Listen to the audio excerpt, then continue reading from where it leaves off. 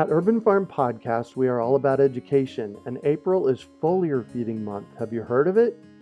It is a super simple application of spraying liquid organic fertilizer on your trees and garden plants. The leaves, branches, and trunks are incredible at absorbing nutrients. And if your soil isn't great or your pH is off, foliar feeding is a quick and long-lasting fix to get your plants the nutrients they need. Want to learn more? Join us for our free online webinar on how to apply this amazing process to your gardens and fruit trees. Visit urbanfarm.org to sign up. That's urbanfarm.org. Greetings, urban farmers, gardeners, and healthy food visionaries. Greg Peterson here, and welcome to the 264th episode of the Urban Farm Podcast, where 3 days a week we work together educating and inspiring you to become part of your food revolution. Nature doesn't waste energy, and by using natural cycles to work in our favor, we can harvest both plants and fish. Let us teach you how. Just text GROWFISH to 33444 or visit iwanttogrowfish.com and you will receive our free webinar on how to grow your own fish-powered garden. Today on our podcast, we're talking to Ann Biklé about microbial roots of life and health. Ann is a biologist and avid gardener whose wide-ranging interests have led her into watershed restoration, environmental planning, and public health. She uses her broad background and endless fascination with the natural world to investigate and write about people and their environments. Ann is also a rampant plant whisperer, coaxing plants into rambunctious growth or nursing them back from the edge of death. She uses her garden, a nearby traffic circle, and a sidewalk planting strip as places to watch plants, people, and their interactions. She co-wrote The Hidden Half of Nature, The Microbial Roots of Life and Health, with her husband David Montgomery, who was our guest on episode 259. Welcome to the show today, Ann. Glad to be here, Greg. Thank you. So I shared a bit about you. Can you fill in the blanks for us and share more about the path you took to get where you're at today? Sure. I'd say that in some ways, like most of us, there's always sort of something about your childhood that sort of sticks with you throughout life. Yep. And for me, I, as a little kid, was always way preferred being outdoors to indoors. Mm-hmm. And we didn't grow up out in the country or on a huge amount of acreage or anything like that. It was a pretty average suburban neighborhood in the Denver area, in Littleton, actually. Uh-huh. There was a series of small sort of rock garden type things that my parents had developed and planted shortly after the house was built. And I have one of my most vivid memories was as a little girl and kind of wandering around. And I was probably 4 years old or so, not even in school. And it was early June, and I came across this flower that towered over my head, and I desperately wanted to get my nose into it. And that flower happened to be a super fragrant purple iris. Oh, wow. And I remember sticking almost my whole face into that flower and thinking, oh, my God, what is this thing? I love this thing. Mm-hmm. And maybe that's my earliest memory of sort of falling in love with plants. Uh-huh. And as time went on, neither of my parents were big-time gardeners. I didn't have any sort of delphinium doting kind of an aunt that would, take me out to some grand estate or anything. I just liked plants and I liked gardens. And it wasn't until many, many years later, sometime in my 30s, that my husband and I, by this time we had moved to Seattle, where we still live, that we bought a house. And my one thing that I really, really, really wanted when we were able to buy a place was space for a garden. Of course. Because I had dipped into gardening throughout being in college and graduate school and everything, but I was always renting and always moving, like every 6 or 9 months. I never really literally could put roots down. Right. So when we got our place here, we decided to do something kind of radical, and that was that our lot is situated such that the house is all the way over on one side of the lot, and that leaves us with a very large side yard on the other side. Mm-hmm. Yeah, and so there was a few scattered plants on our place. We talk about this in the book, The Hidden Half of Nature, that we wrote. It was Norwegians who built this house, and Norwegians, at least in Seattle at that time when they built the house, they were not really gardeners. And anything that blew in on the wind and the rain took root, it grew, and nothing was in the right place. And they were not appealing plants in any sort of sense of the word. So we demolished, actually, everything on the lot except the house. Oh, so wow. all that, pulled the ratty lawn off, the mulberry tree that had been topped no less than 49 times, a holly tree that was about to eat us up, all of these things.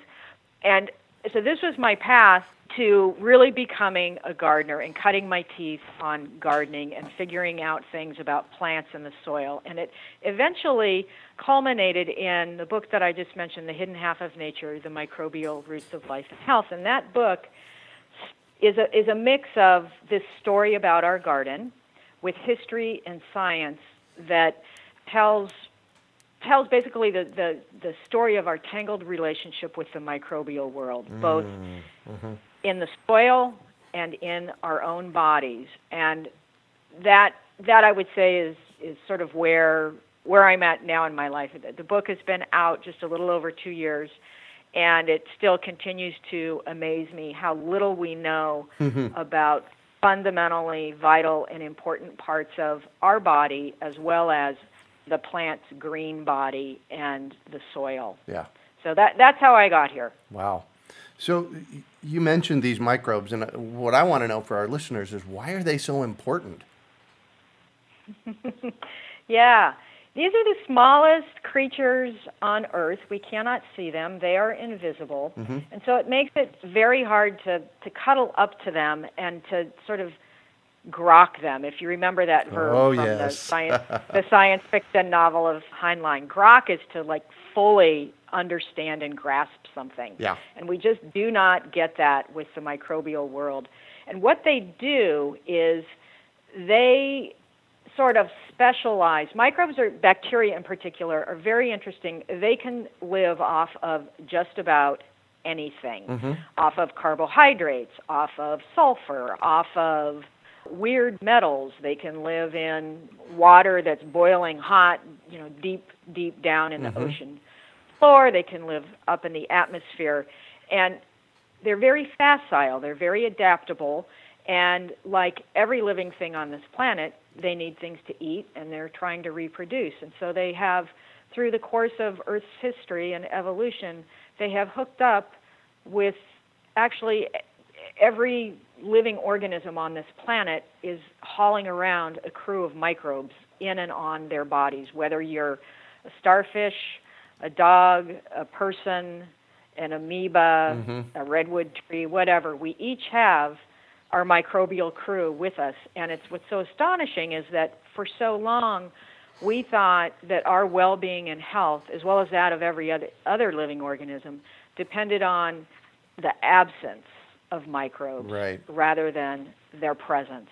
And I think that's remarkable because it's 2017, and we have made huge scientific breakthroughs in many, many areas, and yet the microbiome field is in some ways very much still in its infancy in terms of what we're learning about the importance and significance of these other life forms to our own well-being and that of our gardens and our farms and our soil. So you used a word, and then I just want to kind of call it out. It's microbiome. Can you tell us what that means? Yeah. So the microbiome, it's actually pretty simple. It's the community of microorganisms, so that includes bacteria, viruses, these bacteria-like organisms called archaea. It includes yeast, fungi, single-celled organisms without a cell nucleus that live in communities. And these communities of microbes are microbiome. It lives on the surface of things. So it lives, for example, on our skin. It lives Right. on the leaf of a plant, can live on the outside of a root. But members of our microbiome also live inside of us and inside of plants. So for the plant world, they're living inside of a plant's roots and stems and shoots. And they are living in us. And the highest density of the human microbiome, both in terms of numbers and diversity, is in the lowermost part of our digestive tract, in our colon. And the counterpart to that in the botanical world is the root system. And in fact, it's estimated that, we often think of places like the Amazon as being most diverse and dense with life. But it turns out, on a per unit basis, the root system of a plant, I would say growing in healthy soil, Right. is where, in fact, we find most of the life on our planet is congregated around the roots of plants. Curious, really? Yeah, Wow. right. And again, I'll say this isn't the roots of plants, growing in a soil that's been treated with a lot of toxins and chemicals. Right. This would be plants growing in a domesticated, cultivated setting, like in a farm or a garden, in settings where we're not using a lot of agrochemicals or toxins or other products. And in native plant communities, you could go measure stuff that's going on in, say, a forest soil or a grassland soil. Right. And you would find high density diversity of life around the root systems, much more so than the above ground parts of a plant. Got it. Well, then it makes perfect sense because there's so many more places for it to hide and be nurtured. Right. So does the rhizosphere have something to do with this arena as well? Yes. So the rhizosphere is a halo-like area that surrounds the root system of a plant. And if you picture a root system, there's all of these major roots that we can easily see with our eyes. And as you go further out in the root system, eventually you'll get out to the teeny tiny root hairs, right? If you were to take a pencil, and if you were able to, in 3D, draw an outline around each and every root hair of a plant, all around the entire root system, that would be its rhizosphere. And the rhizosphere extends anywhere from a couple of millimeters, maybe out to as much as a centimeter from a root or a root hair. And it is a very, very active area. In the book, in The Hidden Half of Nature, we call the rhizosphere a biological bazaar because there are a ton of products available in that bazaar. The plant is making some of these products. The root microbiome is making some of these products. And there are exchanges and trades going on ceaselessly, endlessly down there in the rhizosphere. It is busier than Times Square. It's busier than any of these, ancient bazaars that we often might picture, say, from the Middle East or something, where you have traders and bringing wares in from all over the place to trade with other people. The rhizosphere, all that stuff pales in comparison to what's going on in a well-functioning rhizosphere. Wow. So there's these interactions going on between the plant roots and the microbes, is there not? Yeah, yes. So tell us about that. Tons of interactions. Yeah. Yeah. So how this all works, this is, and when I'm talking about this, people will go, oh, this is why we've been so wrong about what the microbial world is up to. So here's how it basically works. I mean, a plant's green body is absolutely amazing with all of the things that it can do because it's got all of this leafy stuff above ground, and it's got a monopoly on sunlight, and it can convert that sun's energy into endless carbohydrates, some of which it uses itself to build its green body, but there's estimates of up to around 40% of the carbohydrates produced through photosynthesis are turned into compounds called exudates. And these exudates are not directly for the plant. They shunt all these exudates down to their roots, and then they release these exudates out of their roots into the rhizosphere, into the soil surrounding all of these roots. Now, why would a plant be doing that? You know, that's like, 40% of your body's energy producing things that you're just kind of leaking out of your root system. That's like any one of us going and sort of putting the part of our paycheck on the corner. Like, anyone can have this. Yeah. So plants are doing this. Plants are very wily and very strategic in their own way. And they are doing this. They are, with these exudates, they are recruiting and retaining legions of microbes to come into that rhizosphere and to start. And where this is all going is it's developing a symbiotic relationship with all different kinds of microbes in the soil. So what are in these exudates? It's, sugary carbohydrates. It's proteins. It's various kind of nutrients that microbes are not getting in the soil, right? There's carbohydrates that find their way into the soil. Those are all made by the plant's green body. The fungus and bacteria and other things down there, they rely on that plant for carbohydrates. Carbohydrates are a great energy source. It's a sugar. Our bodies run on carbohydrates as well. And so a plant starts releasing these exudates, and the bacteria come running like dogs to a bone, or more like a dish of, soup or something, and they start slurping this stuff up, these exudates. And the bacteria, in turn, just like every organism, they are taking this in, and they have waste products. And I think we need a really different word for waste product, because they excrete metabolites after they're done consuming these carbohydrates. Right. And some of these metabolites turn out to be things that are hugely beneficial to a plant. Fertilizers. Bacteria can make plant growth promoting hormones. So here's this plant that is relying on bacteria living around its roots to make growth hormones. So it becomes this cycle of the plant supplying things to its root microbiome. The root microbiome transforms them into, it's sort of like the goose that laid the golden egg in a way, but it's the bacteria laying the golden metabolites that plant can take back up.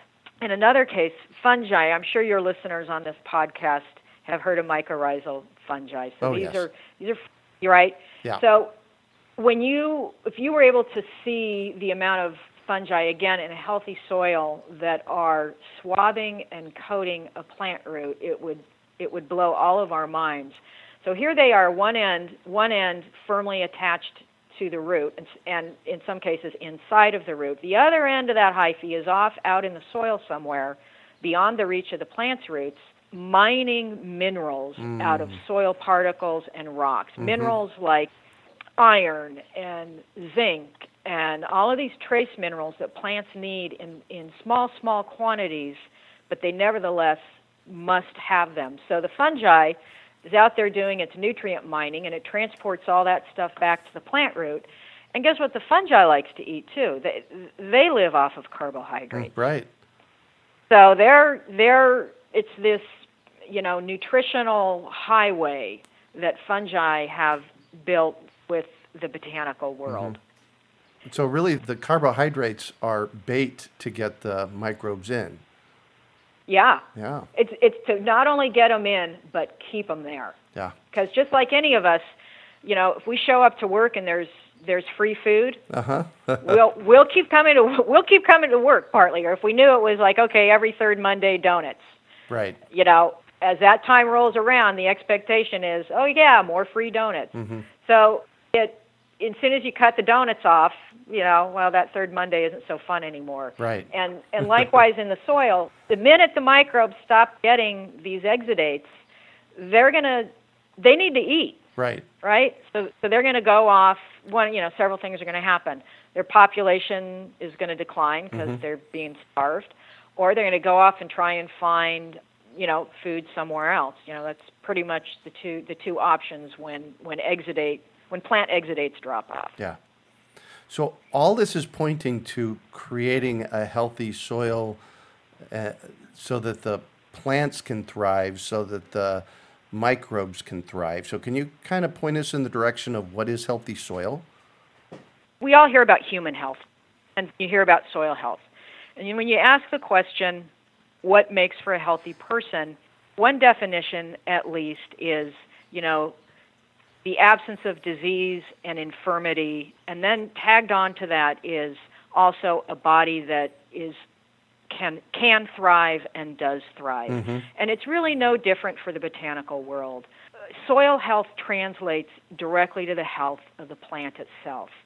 And the soil health itself, it's becoming somewhat of a buzzword, and it is so closely linked to plant health that the two are just inseparable. But soil health, to me, and there's not firm definitions of this, because it's sort of a concept that people in agronomy and horticulture and anyone involved in plant science, I think, is still trying to get their arms around. But I will say, if there was a biomarker for soil health, the way that, say, we use blood pressure and temperature as somewhat like biomarkers for our health, it would be to have robust populations of beneficial microorganisms in the soil. Mm-hmm.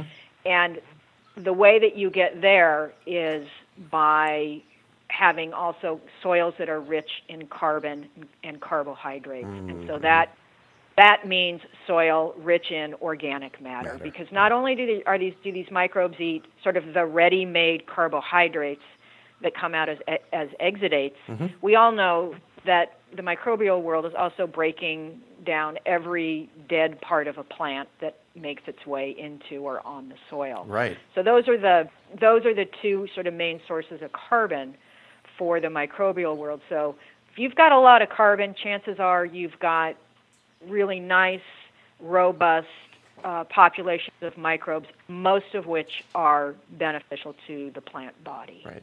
And so that's sort of the definition of soil health. And there's some practices that will affect carbon levels and exudate production in plants. And so that's a part of soil health as well. Yeah. So I'm assuming that you use those practices to restore the life into the soil in your yard.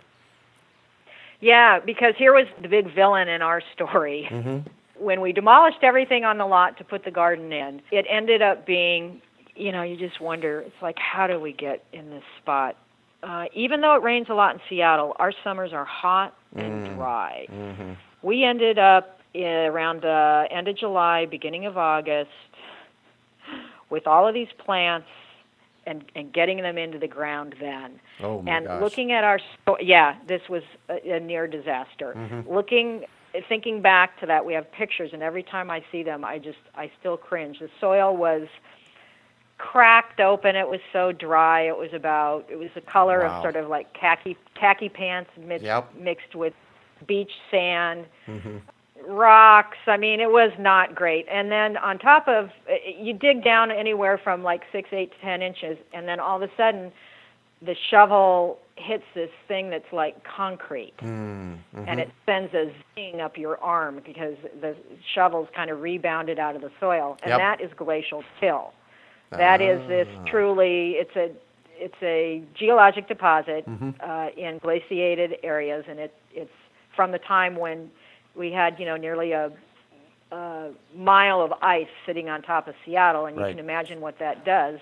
That's a huge, huge compactor. So that was our situation. And that was the villain sort of in our story was, oh my God, this lousy soil. How stupid could me, a biologist, and my husband, Dave, who's a geologist, we didn't really even check our soil out. Not to any degree that we should have. And there was not much in the way of soil life. Digging around, normally you see something, moving around in the soil. We didn't see much. We saw nothing. Yeah. we have something here in Phoenix in the low desert called caliche, which is caliche. Yeah. Really similar. Mm-hmm. Yeah. Mm-hmm. Yeah, exactly. So what did you do to fix it? Yeah, well, you can relate to this then being in the desert. It was paramount that as we planted these plants, that they get water, and most of all, I wanted that water to stay in the soil. Yeah. And I had gardened enough to know that, okay, well, something on top of the soil, mulch, compost, something on top of the soil is going to help retain the water. So the rest of that month of August, we had blown our budget on plants, and so there was no like buying massive quantities of compost or anything like that. I watered like crazy through August. I managed to scrape up some kinds of like free and cheap organic matter. Right. And in Seattle, one thing that we have a lot of is coffee grounds. Oh. And I also managed to make friends with local arborists. So these are, professional tree pruners, and a lot of trees in Seattle. So, yeah, we got a lot of wood chips. And I began mixing. So wood chips are a carbon source. The coffee grounds are a nitrogen source. Yep. And you want those two things mixed together in any kind of compost or mulch. I didn't do a whole lot of, scientific testing on this stuff. I had no time for that. And besides, I thought, this is good enough. This is what I have right now. This is what I'm doing.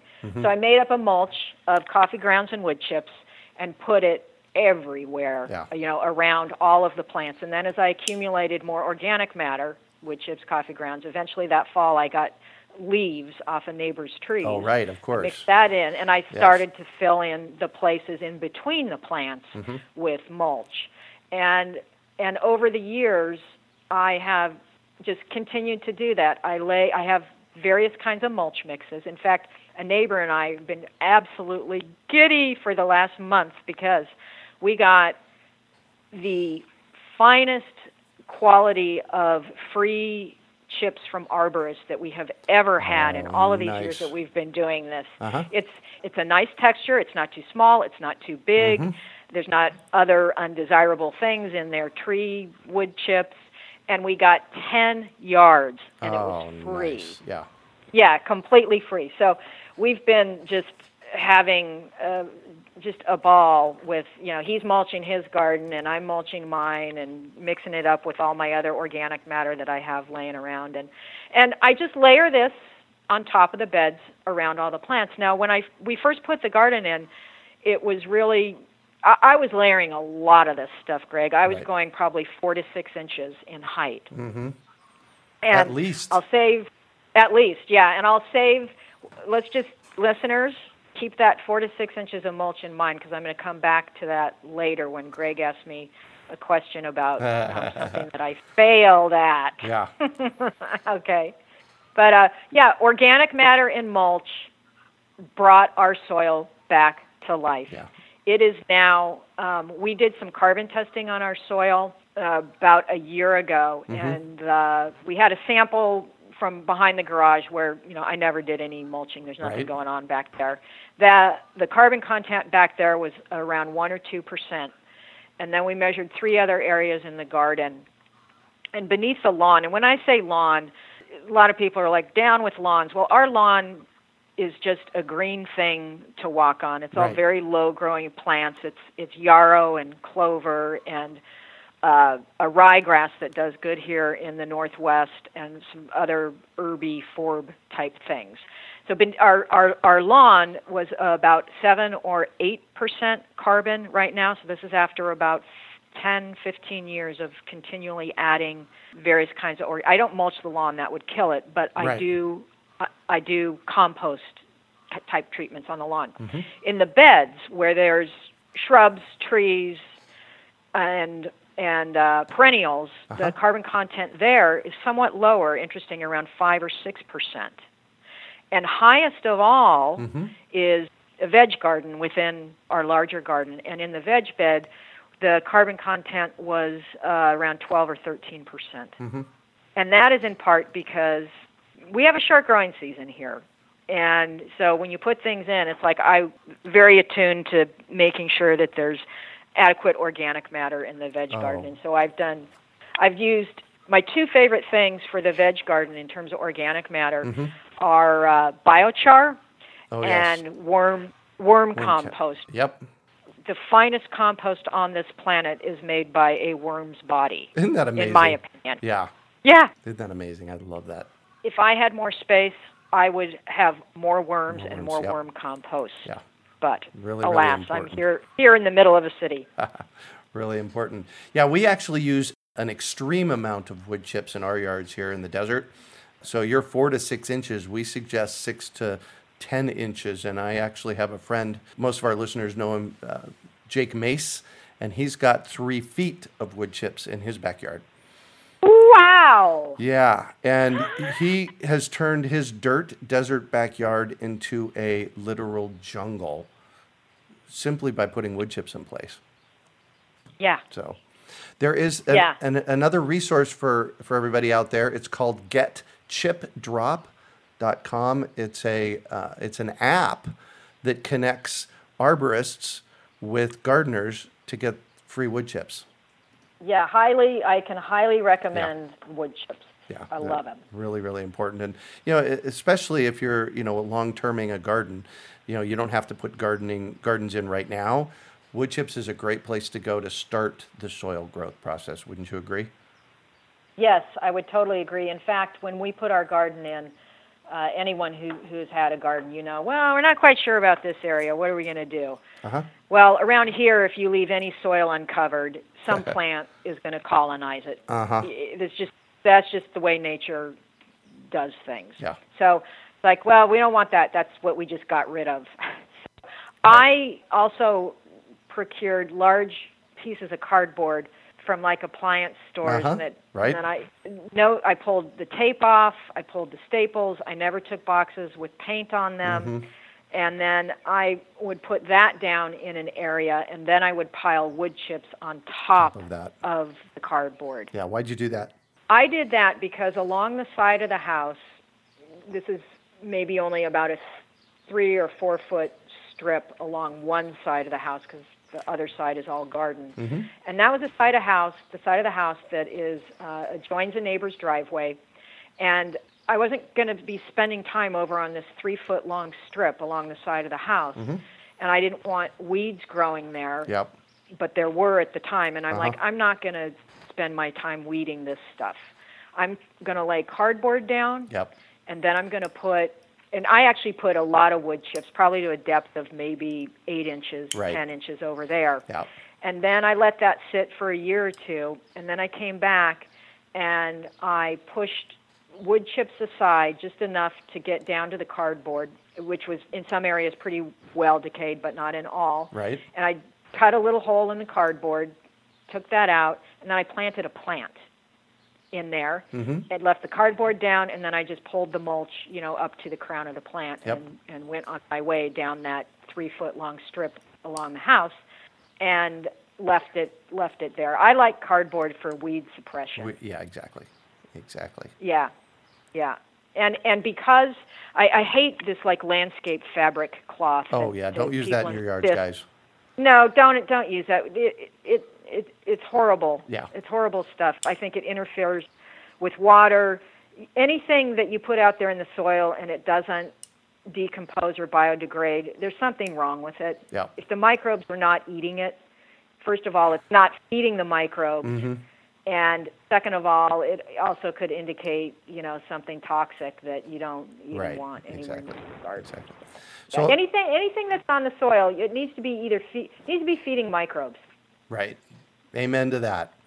So just a caveat, you don't want to use wood chips in your garden soil where you're growing vegetables. And quickly, why is that?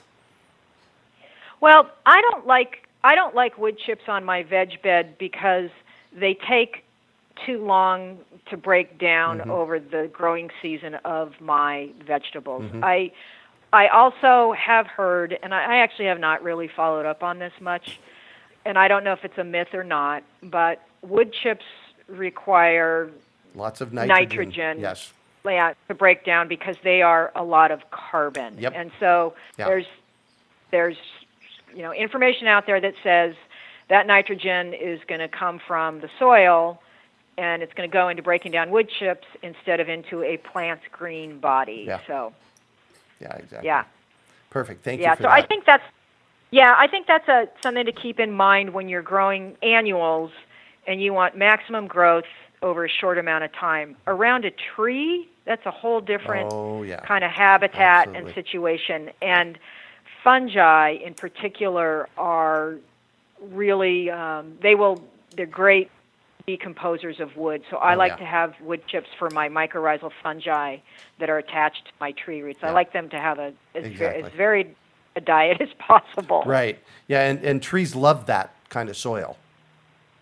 Yeah. So tell us about the hidden half of nature, the microbial roots of life and health. Just give us a 2-minute, this is what it's about and why we should read it. So all that I've been talking about before, there are bits and pieces of the hidden half of nature there. And the hidden half of nature is taking a look at the microbiome of the soil, and it's taking a look at the microbiome of the human body and weaving these two stories together of what do each of these microbiomes do for their respective hosts, i.e. a plant or a person, and why the things that the microbiome does are just so foundational to our health. I described some things that the root microbiome does, delivering growth-promoting hormones. There's also a ton of chemical signaling that goes on where microbes will tee a plant up for the approach of a pathogen, say. Well, in our gut, we've got, here's a neat little factoid, we've got a bacterium called Bacteroides theta iota omicron, which is B theta for short. This little bacterium has a genome that codes for over 260 enzymes that are capable of breaking down complex carbohydrates in our colon. So complex carbohydrate is really any kind of whole plant food. It hasn't been refined and broken down. It gets down there in the colon. B theta gets a hold of it. Munch, chow, munch, crunch. Great. B theta then produces metabolites from those complex carbohydrates, one of which is called butyrate. Butyrate activates our immune system in a very positive way. There's a lot of ailments related to fouled up inflammatory responses in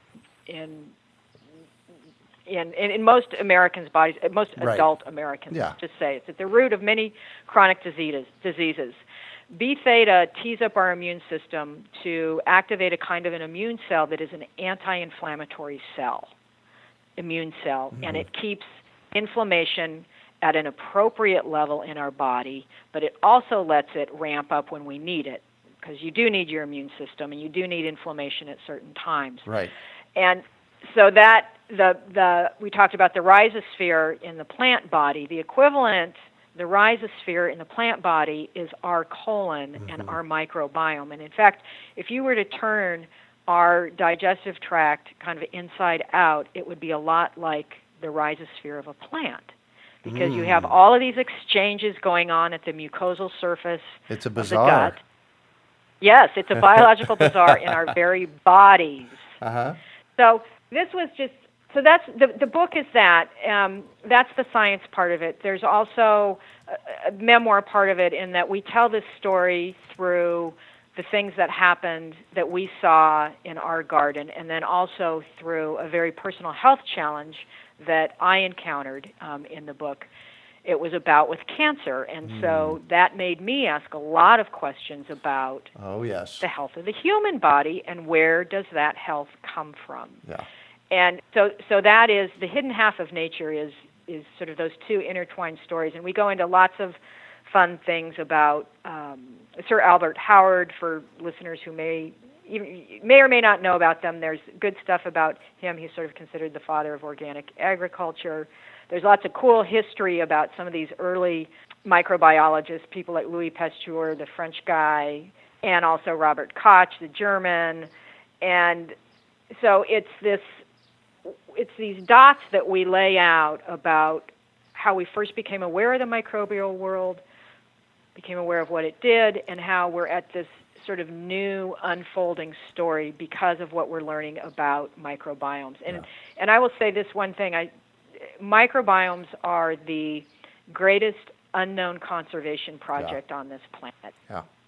because when you're talking about the kind of health effects that a fouled-up microbiome delivers to a human being or to a plant's green body, we all of a sudden realize we truly are a part of nature, and she's a part of us. I mean, I think that, even for me, you know, who, with my training in natural history and biology, I came to entirely new realizations about just how embedded nature is in our bodies. And to me, that was really exciting, and it's an exciting part of the book as well. Wow. Cool. Thank you so much for sharing that. That is The Hidden Half of Nature, the Microbial Roots of Life and Health. So I'm going to shift on you, and I'd like for you to talk about a time you failed, how you overcame that failure, and what you might have learned from it. Right. Okay. I love being able to talk about mulch multiple times in a podcast. Yeah, exactly. That's where my failure came in. So, you know, the mulch maven. I'm on an organic matter crusade in the early years of the garden, and I just kept piling it up. And I piled it up so high around a couple of trees that I ended up killing the trees. Yeah. My beloved, I lost a hinoki cypress. It's a beautiful tree in the Northwest. I lost a hinoki cypress, and I think it probably also contributed to the demise of another tree called a forest pansy redbud, which it's a, listeners may be familiar with the redbud.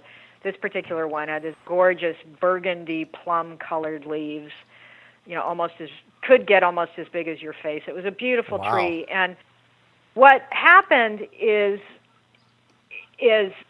I was exceeding the capability of my microbial herds to digest and decompose all of the organic matter that I was adding. So it was sort of like putting food on the dinner table and then putting more food and more food, and then sooner or later your dinner guests are just, you know, stuffed. They can't eat anymore, and soon everyone's drowning in food. Yeah. So I smothered the root system. I think I smothered the root systems of these trees. Now I knew enough. I'm not piling mulch up around, you know, clear up beyond the root flare of the tree. It's pulled back from the trunk, but I had it too thick over the root system of the tree. That was my failure, and it was heartbreaking. And what did I learn from that? Yeah. Well, I mentioned earlier that my neighbor and we just got, you know, this great batch of wood chips about a month ago. Right. And so I am evaluating and analyzing as I put these wood chips out. Okay, well, how deep is the mulch right now around this tree? How much do I need? Oh, this tree, wow, it's really, for whatever reason, the mulch has gone really quickly around this tree. Okay, I'm going to pile it up. These other trees, unfortunately, are street trees. I didn't know exactly. There was some confusion during the street tree planting project, let's just say that, about the proper height at which a tree should be set. There you go. A few of them got set too low. That'll do it. That'll do it. And so I'm very conscious about putting too much mulch on these street trees because they're already set a bit too low. Yeah. And so that is what I learned, is to evaluate before I put more mulch down, how much is here already, and don't overdo it. And what do they need? Yeah. Yeah. Don't overdo it if you've got, I mean, it's just like our body, right? We've all got our quirks and our weak spots. And so if it's like, I know, oh, that thing always aggravates my elbow, I don't go and do that. I figure out another way. And so like I've got these street trees, they're set a little too low. So I'm really paying attention to the mulch level there. So that's what I learned. I learned in a heartbreaking way. I mean, a tree is a long-lived being, and it is hard to see one go. Yeah. By your own actions. Right. Ugh. Yeah. Ugh. Well, and it's part of the learning process, unfortunately. Yeah. So what do you consider your biggest success? I would say it started out kind of scary. You know, initially I mentioned that we had decided to demolish everything on our lot except the house. And that was so scary when we did that, and we saw the state of our soil, and I thought, we're never ever going to recover from this. And yet we got the plants in, and by that fall, once I had scrambled enough to bring enough organic matter into the garden and start creating these mulches, I think I learned then that a plant's green body knows what to do if you just give it the things that it needs. Mm-hmm. So do the water, feed the microbes, and stand back. Yeah. Don't be getting in there doing crap that you don't need to do, okay? Uh-huh. And I think for long-lived plants, especially trees, I have been very successful at letting these trees do their thing. Mm-hmm. I've become a very good and careful pruner of our trees because I've seen so many botched. And here in the Northwest, we have a lot of trees, and I would say 8 out of 10 trees, either a gardener or even an arborist, or somebody perhaps calling themselves an arborist, has gotten in and botched something, and that then sets a tree on a trajectory for the rest of its life, which is decades of ill health or bad looks. And so I am very, very mindful of my pruning and what it is that I'm doing and why I'm pruning. And really, you should never, if you're pruning to control the growth of a tree, you probably never should have planted that tree. I prune to guide the growth of a tree. I don't prune to control the growth. That is folly. A tree will grow as big as it can based on the habitat that it's in. And like we had a bumper crop of rain this year, and everybody's trees have just exploded. Yeah. And it's like, I'm not cutting that. I'm not. This is what the tree's body does. Mm-hmm. This is what it's designed to do. So I've become very good at listening to my plants, in particular the ones that are longer lived, and that is just simply because over the years of watching them, they just like people, they all have their personalities, and I know what they want to do, and so I stand back and I let them do that. Yeah. And so that takes some patience and some. The plant's eye view of the world. This plant knows what it's doing. Yeah, I'm getting out of the way. Yeah. So what drives you? Well, I think it's my basic curiosity about how and why the natural world works the way it does.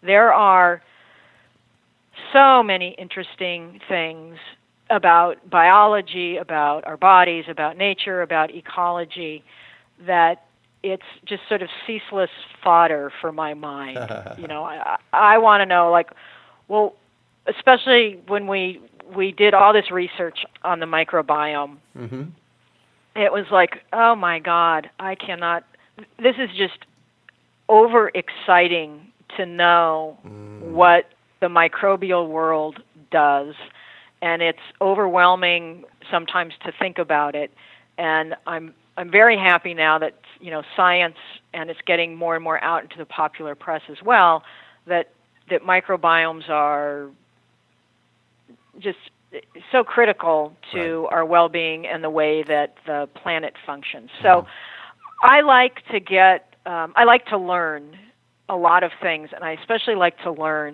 build on my base of knowledge about something I already know quite a bit about, and I like it also when my thinking is challenged, because like on this mulch thing, right? I just thought, oh, more is better, more is better. Well, wait a minute. More in my case was not better because I killed some trees. So it becomes a way of curiosity becomes a way to curate your gardening or farming practices into menus and formats for what to do, what not to do. Yeah. That's what drives me in the garden. And I have to say, I'm the kind of cook, too, who I'm never very good at just not asking questions or just following recipes, because I always want to know, well, why? Why are we putting this in this dish? Right. And so quite often I'll end up, mostly because I don't typically have every single ingredient that some recipe calls for, so I'm like, well, we're going to be substituting this for that. And right, exactly. you know what? Most of the time, it turns out just fine. Yeah. And I will caveat that with, there's a reason I'm not like a baker, okay? Because you need, right, exactly. Baking is more like chemistry. Exact. Yeah. Soups and stews and other things like that, they're more like gardening. They're more like my mulch mixes. Yeah. And I have a saying, kind of a tagline that goes with the hidden half of nature, that will not be surprising to your listeners, and it is mulch your soil inside and out. Beautiful. Beautiful. So if you could recommend one book for our listeners, what would it be and why? Yeah. Well, a book that I was very influenced by, it must have been my second or third year in college, that I thought, oh, God, we're going to read that. How am I going to get through that book? Right. Well, that book was Charles Darwin's The Origin of Species.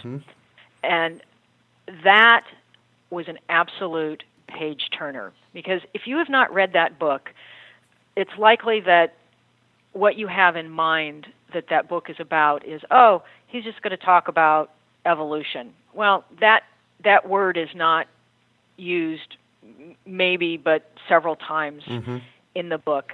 What Charles Darwin did was he wrote about things like pigeons and dogs and plants and his experiences aboard the HMS Beagle, this ship that went down to South America, and he and others go traipsing off the ship and are running around in the jungle, and so you're wondering, why is he telling us all of these things that seem like they're so unrelated?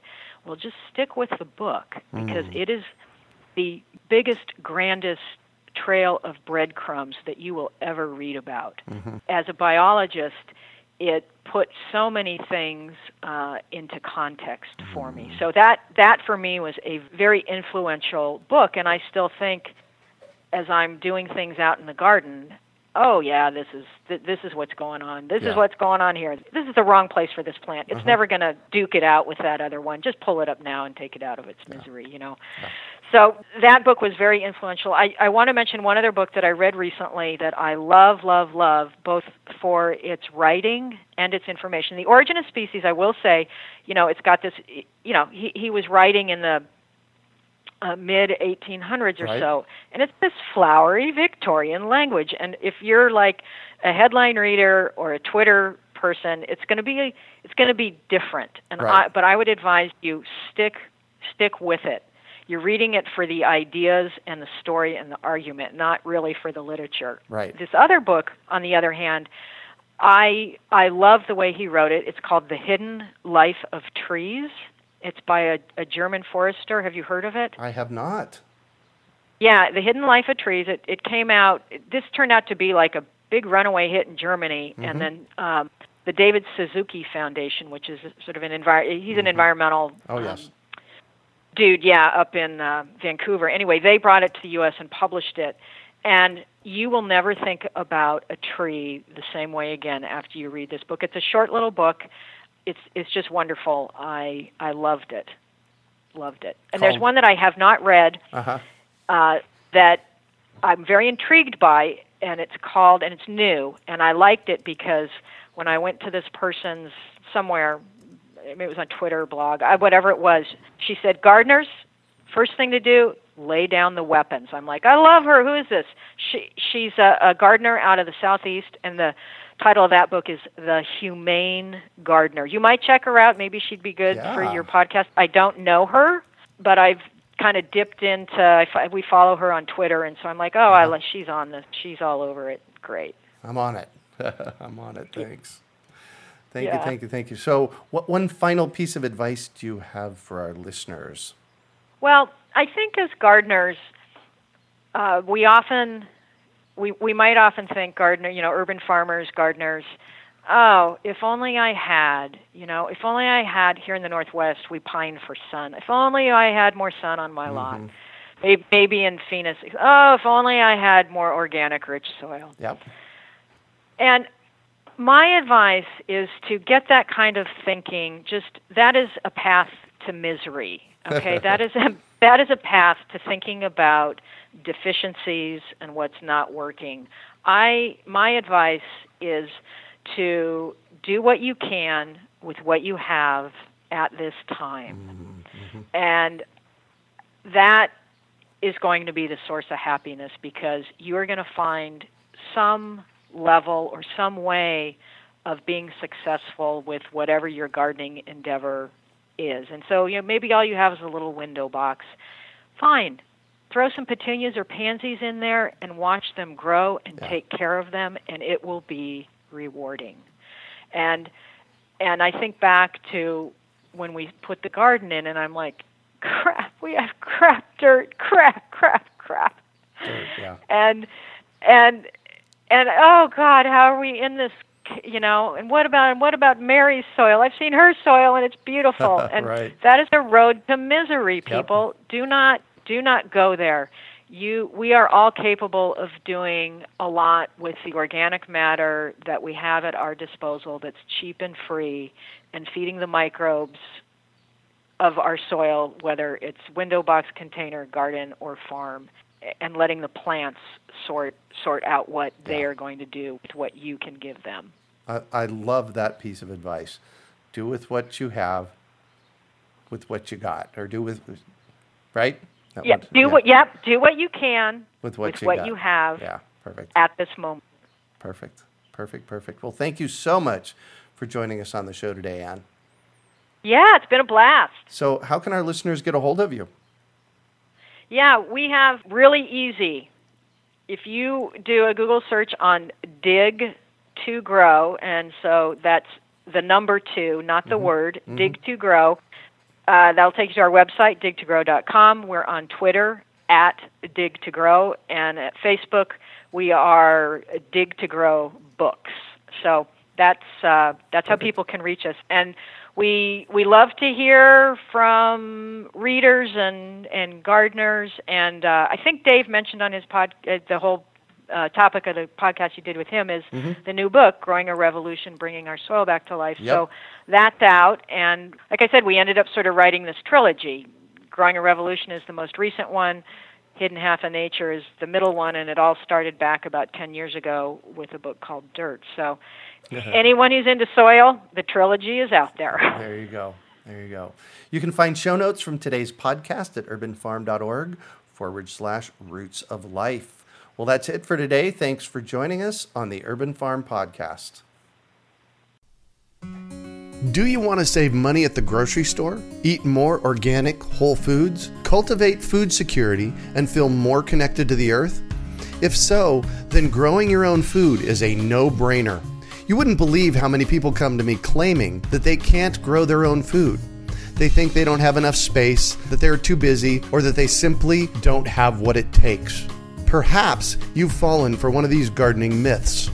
If you think you can't grow food, or if you think the only food that you have access to is what you buy in the grocery store, I have a life-changing webinar that you need to see. It's free and will help you unearth your inner gardener. I've helped thousands of people just like you learn to grow their own food, and I'm speaking from my own experience when I say that with the right knowledge in place, there is no such thing as a black thumb. With this webinar, you can begin making your garden dreams come true and start growing delicious, nutritious food for your family. Just text GARDEN to 44222 or go to iwanttogarden.com and you will receive our free webinar about the 7 key factors you need to know to grow your own food. Remember, that's GARDEN to 44222 or iwanttogarden.com. We hope you enjoyed today's episode of the Urban Farm Podcast. Remember to listen 3 days a week for tips, advice, and resources to help you on your journey with urban farming. You can find us on the web at urbanfarm.org or send us an email to podcast@urbanfarm.org. In the words of Vincent van Gogh, great things are done by a series of small things brought together. Be encouraged that with each lesson learned and skill developed, you are one step closer in the direction of your dreams. One of the first things that many of us learn when we start to garden is how to water and fertilize the soil. But there is an exception to this rule, and it's called foliar feeding. You should foliar feed or water the leaves of your plant with liquid fertilizer when you want certain nutrients to be absorbed better. Not only are the leaves great at uptaking liquid fertilizer, if your soil isn't very good or your pH is off, foliar feeding can help your veggies and fruit trees quickly get the nutrients they need to thrive. If you're ready to start foliar feeding for maximum growth, yields, and quality, head on over to urbanfarm.org/feed the leaves to see our selection of foliar feeding products. That's urbanfarm.org/feed the leaves.